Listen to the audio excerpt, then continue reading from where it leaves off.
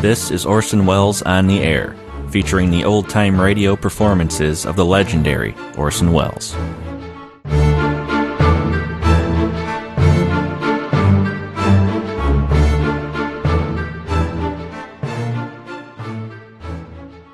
Of Sherlock Holmes.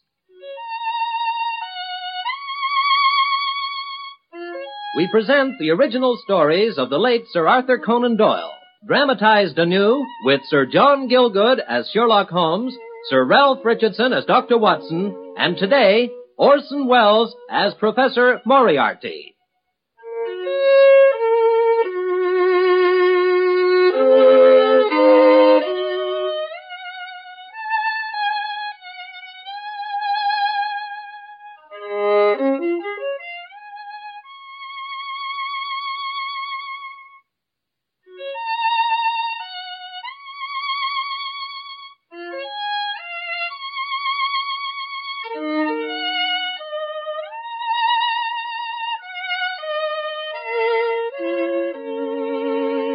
It is with a heavy heart that I come before you with the last adventure of my friend Sherlock Holmes that I shall be able to relate. I have tried in my humble way to chronicle some of our exploits together, to demonstrate the singular gifts of that most remarkable of men. It lies with me now to tell you what occurred between Holmes and his arch-enemy, Professor Moriarty, when at last they came face to face. Mr. Sherlock Holmes, your efforts on the side of law and order have seriously inconvenienced me. The situation between us is becoming an impossible one, Mr. Holmes. It simply cannot go on. One or the other of us must die. Must die, Mr. Holmes. It was in the spring of 1891. You will remember, perhaps, that after my marriage and return to private practice, Holmes and I had drifted apart a little.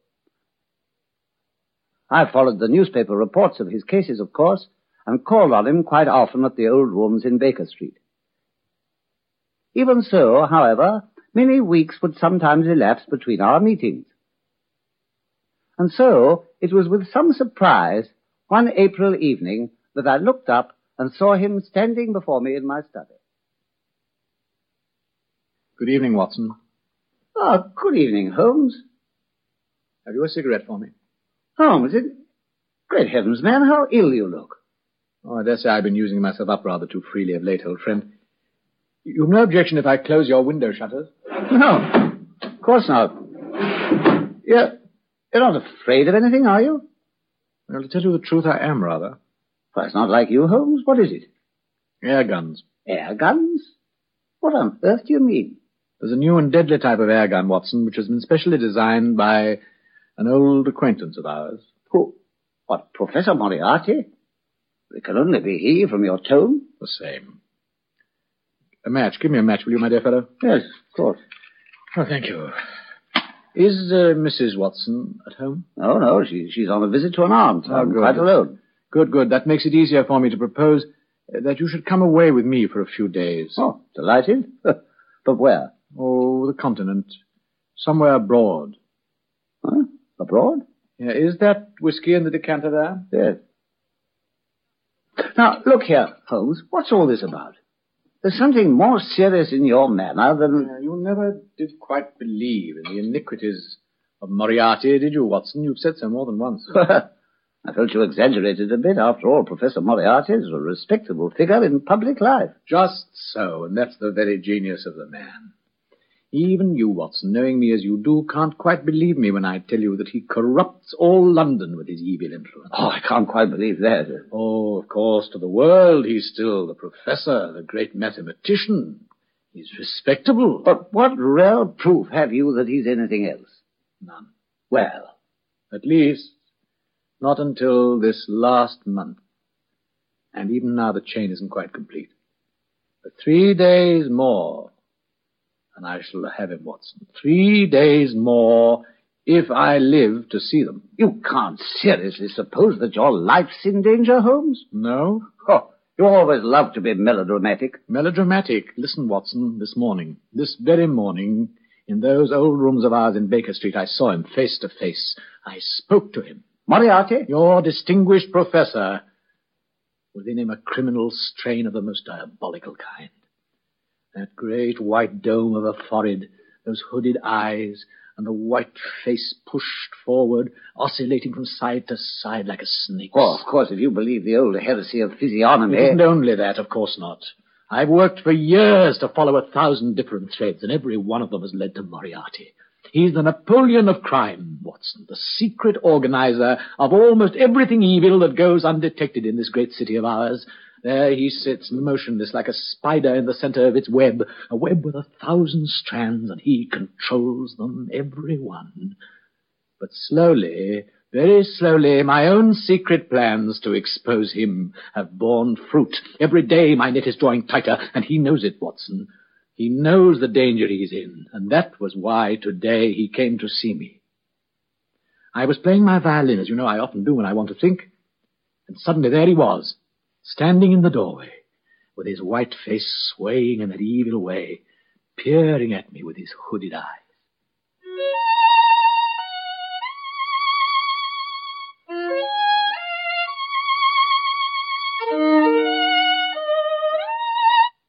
Good morning.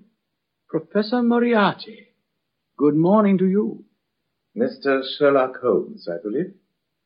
How very charmingly you play. How kind of you to say so. Won't you be seated, Professor Moriarty? I can spare you just 5 minutes. It's singularly good of you, thank you. I will sit down. May I say something personal, Mr. Holmes? Certainly. I'm surprised to discover that you have rather less cranial development than one might have expected. Well, as you, on the contrary, have rather more than I had imagined, Professor. You will recollect, I am sure, however, that Beethoven's outdid us both. However, our personal characteristics are hardly relevant to the present situation. What have you really got to say to me? Well, perhaps I only suggested, of course, perhaps it is a dangerous habit to finger loaded firearms in the pocket of one's dressing gown, Mr. Holmes. Evidently you share that dangerous habit, Professor. I see that you keep your hand in the pocket of your morning coat. Supposing we lay our pistols and our cards on the table. By all means. I was about to suggest it myself. I see you favor the Mauser type, Mr. Holmes, and without a silencer. You must permit me to present you sometime with one of these small devices of my own design. They're quite convenient in avoiding unpleasant noise, you know. How very kind of you, Professor. You must ask the hangman to deliver it to me as your last request. You evidently don't know me, Mr. Holmes. On the contrary, I think I know you better than you know yourself. I wouldn't take up your gun again, Professor. I've already got you covered with mine. So I perceive, but I assure you it was only to give a harmless demonstration. Of the silencer? Of my own small accomplishments as a marksman, Mr. Holmes. I've read in those accounts of Dr. Watson, that somewhat bovine, I beg your pardon? No doubt amiable friend of yours, that those marks on the wall there are made from your indoor revolver practice. Quite so. The initials there, V.R., Victoria Regina, God save Her Majesty. Now that I see them, it seems perhaps they're not quite as symmetrical as they might be. One side of the V is a little short, I think. Permit me to correct the slip. Admirable, Professor Moriarty. You were perfectly right, of course. That little mistake has now been rectified. I would like, however, if I may, to improve upon it. Your bullet mark is perhaps a shade smaller than my own. Permit me... Admirable, Mr. Holmes. Yes, precisely above your own mark, Professor. The exact spot, I think. No, pray don't look alarmed. My good landlady is quite accustomed to that noise. We shall not be disturbed. I'm very glad of it, for what I have to say is not without importance, Mr. Holmes. Shall we stop our fencing and begin? By all means, if you will permit me first to correct one statement that you made just now. Well, sir? With reference to my friend Dr. Watson. I'm afraid I can hardly permit the adjective bovine. Oh. In his accounts of my humble exploits, he's been good enough to exaggerate my own achievements and has always been unduly modest about his own. He is a most upright and honorable gentleman, Professor, and very close to my heart. You may say what you will about me, but I can allow no derogatory words about him. Very well, Mr. Holmes. I apologize. We who are about to die salute him. At least you do. You're very certain, aren't you, Professor Moriarty, that it is I who am going to die? There is no other course, unless you listen to reason. The situation between us, Mr. Holmes, is becoming an impossible one. It simply cannot go on. It won't, I assure you. For these past few months, I've been working to put an end to it all at the earliest possible moment. And you have very nearly undone the careful endeavor of a lifetime, sir. Or at least have seriously threatened it. No, don't move. Your pistol again. I'm only taking out my memorandum book. I beg your pardon. I find it recorded here that you crossed my path on the 4th of January, Holmes. On the 23rd, you incommoded me. At the middle of February, I was seriously inconvenienced by you. At the end of March, I was absolutely hampered. And now at the close of April, I find myself placed in such a position through your continual persecution that I'm in positive danger of losing my liberty. That was certainly the end I had in view. Then you must drop it, Mr. Holmes. You really must, you know. Not till after Monday, Professor. You know as well as I do that you've made a slip. One single tiny slip. For years I've been aware of you, Moriarty, at the center of your organization. Forgeries, murder cases, robberies. 1,000 crimes were planned by you. 100 agents carried them out. Your subordinates were caught sometimes, but you never were. And yet, you know, you made that slip, that single tiny slip. And you know as well as I do that it will destroy you. In 3 more days, my evidence will be complete. I shall have you exposed, brought to trial, condemned, and hanged. And you can do nothing whatever to prevent it. My will is inflexible. And so is mine. 3 days, do you say? And before they're out, the end will come. One or the other of us must die, sir. Quite so. The 5 minutes is up, Professor, and I must really ask you to excuse me. In the pleasure of our conversation, I'm afraid that I've neglected business of importance elsewhere. Very well, then. Seems a pity, Mr. Holmes, that I've done what I could.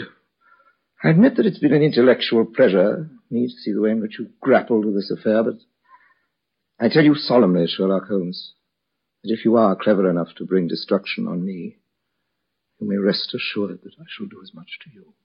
You have paid me several compliments during this interview, Professor. Let me pay you one in return when I say that if I were assured of the former eventuality, I would most cheerfully accept the latter. I can promise you the one, but not the other. Good day, Mr. Holmes. Oh, your pistol, Professor. You may need it before Monday. Thank you. Good day, Professor. I think goodbye is the word, Mr. Sherlock Holmes. Goodbye.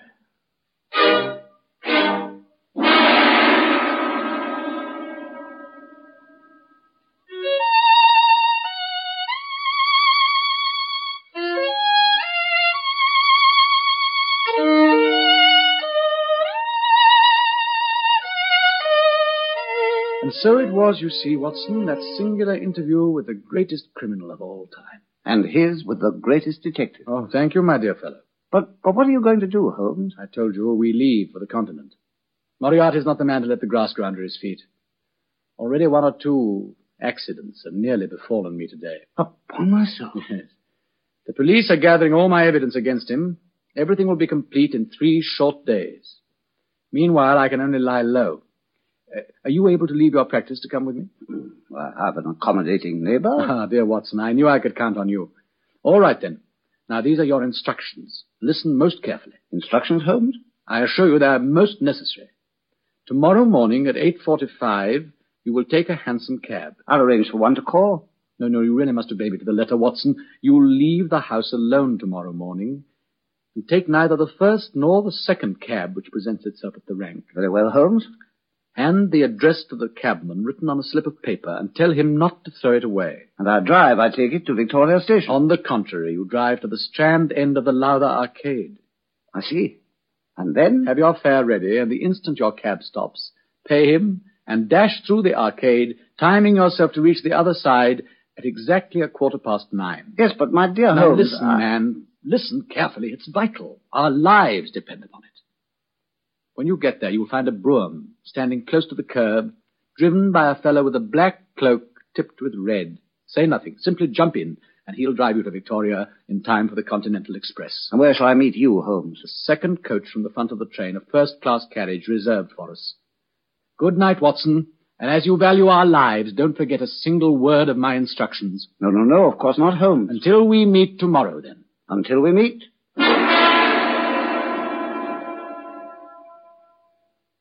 I was infected myself with something of his own inner excitement and sense of menace. I took the hansom and then the brougham, with its massive hooded driver. I said nothing to him, as I was instructed, and he never spoke to me. A moment later, we were rattling to the station. There he left me and drove off without a further glance, his face still hidden.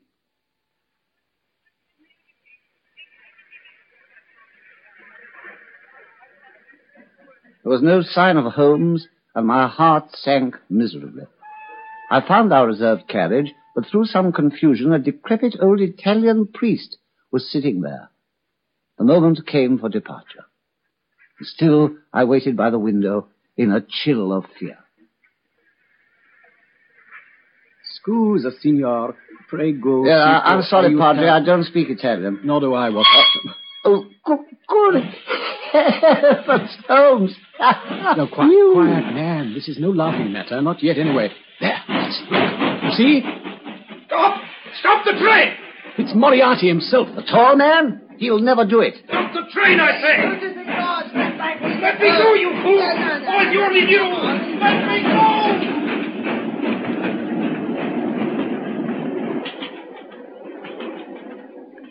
Even the great Moriarty himself is helpless against the British railway system, Watson.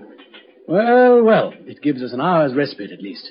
But how did he know where we were? By watching you, I expect. But I did everything you told me. Wait, Holmes. The driver of the brougham. Well, what about him? He was muffled.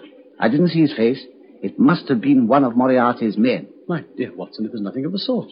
It was my brother Mycroft, shaken for once out of his armchair at the Diogenes Club. Good heavens. The thing is serious, then? Of course. But at least we have an hour, and I can use it to take off this disguise and think things over. But we've escaped him altogether, surely, since the train connects with the boat. My dear fellow, you evidently don't realize even now that Moriarty is an opponent on practically the same intellectual plane as myself. Do you really imagine that if I were the pursuer, I would permit myself to be baffled by so slight an obstacle as an express train? What'll he do, then? What I should do, engage a special. But it'll be too late even then. By no means. We stop at Canterbury, don't forget. And then there's always a delay of a quarter of an hour when the train gets to Dover. Oh, so you'd almost think we were the criminals to be chased like this? You mean that he'll catch us after all, then? I hope not. We shan't be there, Watson. Look here, Holmes. I hate to grumble after all this time, but really, I do think you ought to tell me what you mean. Heaven bless you for a stout and faithful friend, Watson. I'm sorry. It's only that... Well, I don't want to expose you to danger, too. That's why I'm being so mysterious. It's very simple, really. We shall just get out at Canterbury. Indeed. And not go on the continent after all, I suppose. Oh, yes, we must do that. We've no choice but to hide away until after Monday, when the evidence will have been completed.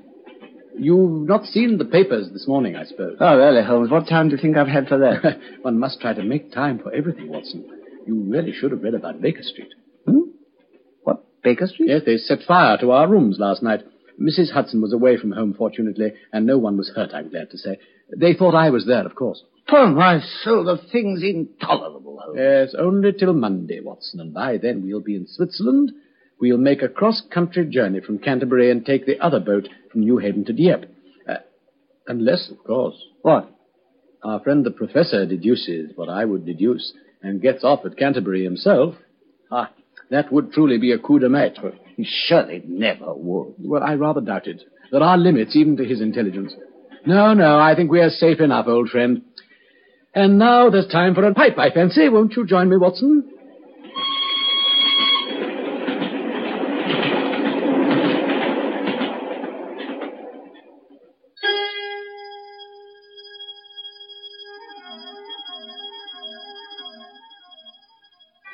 And thus it befell.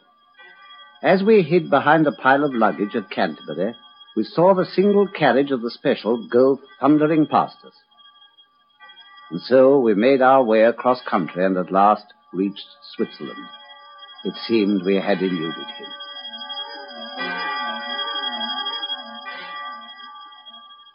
To fill in every detail of the final scene is hardly possible, since there was no witness to it. Yet, from a certain source that I cannot yet divulge, I do know something of that last encounter. We wandered at our will through the lovely valley of the Rhone and made our way by way of Interlaken to the little township of Mirgen among the Alps. The fatal Monday came and went. And yet I was still aware of a strange, febrile excitement in my companion. He was at times feverishly on the alert, then sinking into reverie, and would smile strangely to himself. I went with him, on that last day of all, on a visit to the falls of Reichenbach, forever hallowed and yet cursed in my memory. It's a fearful place indeed, with a torrent plunging far below into a tremendous abyss, a chasm lined by coal black glistening rock. High above, a pathway has been cut in the cliff face to afford a better view, but it ends abruptly in mid-air, and the traveller has to return as he came. We stood there, giddily marvelling at the great spectacle, and on the instant came a message for me by a village lad to say that an English lady back at the hotel was seriously ill and needed my immediate attention. I turned to go. I looked back, and I saw Holmes leaning against a rock with his arms folded, gazing down at the rush of the waters. It was the last I saw.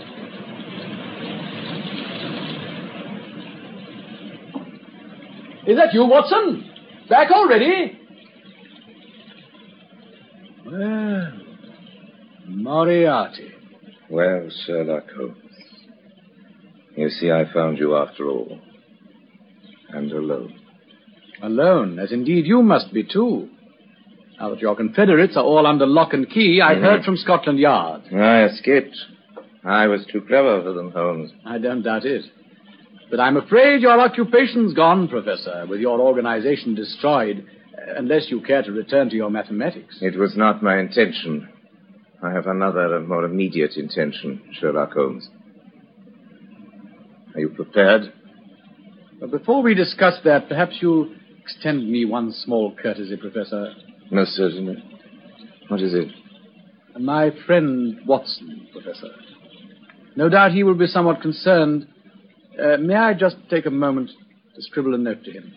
Certainly. We can fix the paper beneath my alpenstock there, so that it does not blow away. Pray take as long as you wish. That's very good of you. Please don't stop talking, Professor. I mastered long ago the art of writing and conversing at the same time. Thank you. You know, of course, that the message which arrived for Dr. Watson was a false one? Oh, yes, of course. I knew it at once. And that it could only come from one source. And yet you let him go? Yes, Professor, I let him go. I am not without some affection for him. I did not wish to put his life in danger, too. Besides? I've looked forward for a long time to this final duel between us. I believe it, Holmes. You're a very remarkable man. In many ways. Many ways, sir.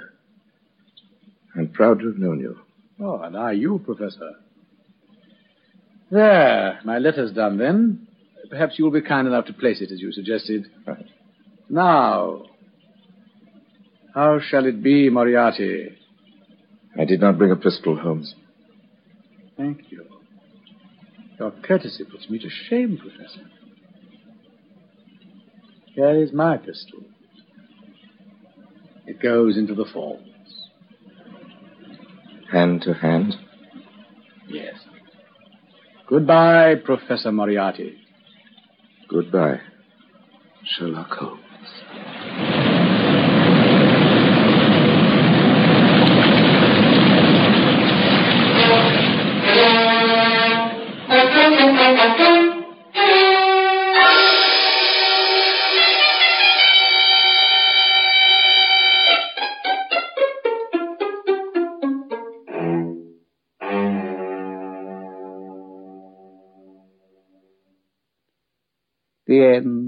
The end.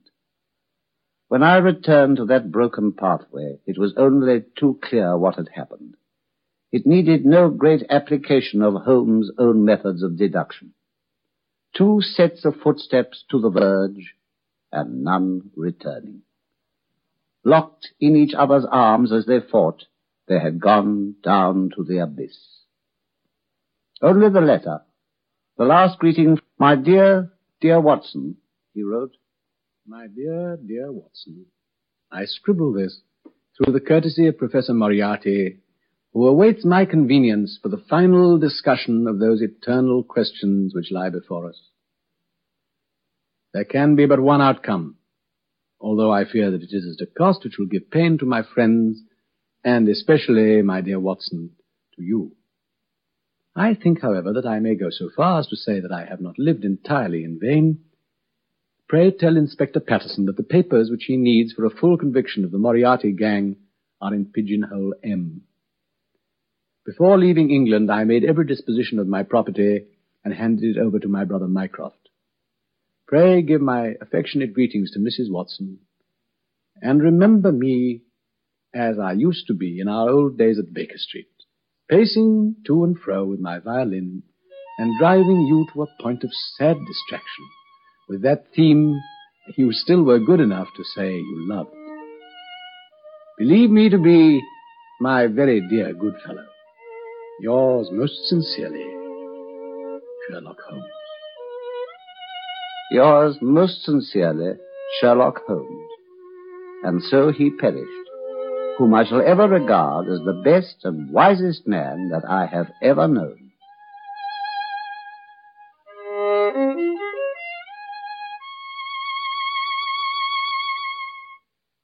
The Adventures of Sherlock Holmes, based on the original stories of the late Sir Arthur Conan Doyle, dramatized anew by John Keir Cross, stars Sir John Gielgud as Sherlock Holmes, Sir Ralph Richardson as Dr. Watson, and today, Orson Welles as Professor Moriarty. Produced by Harry Allen Towers.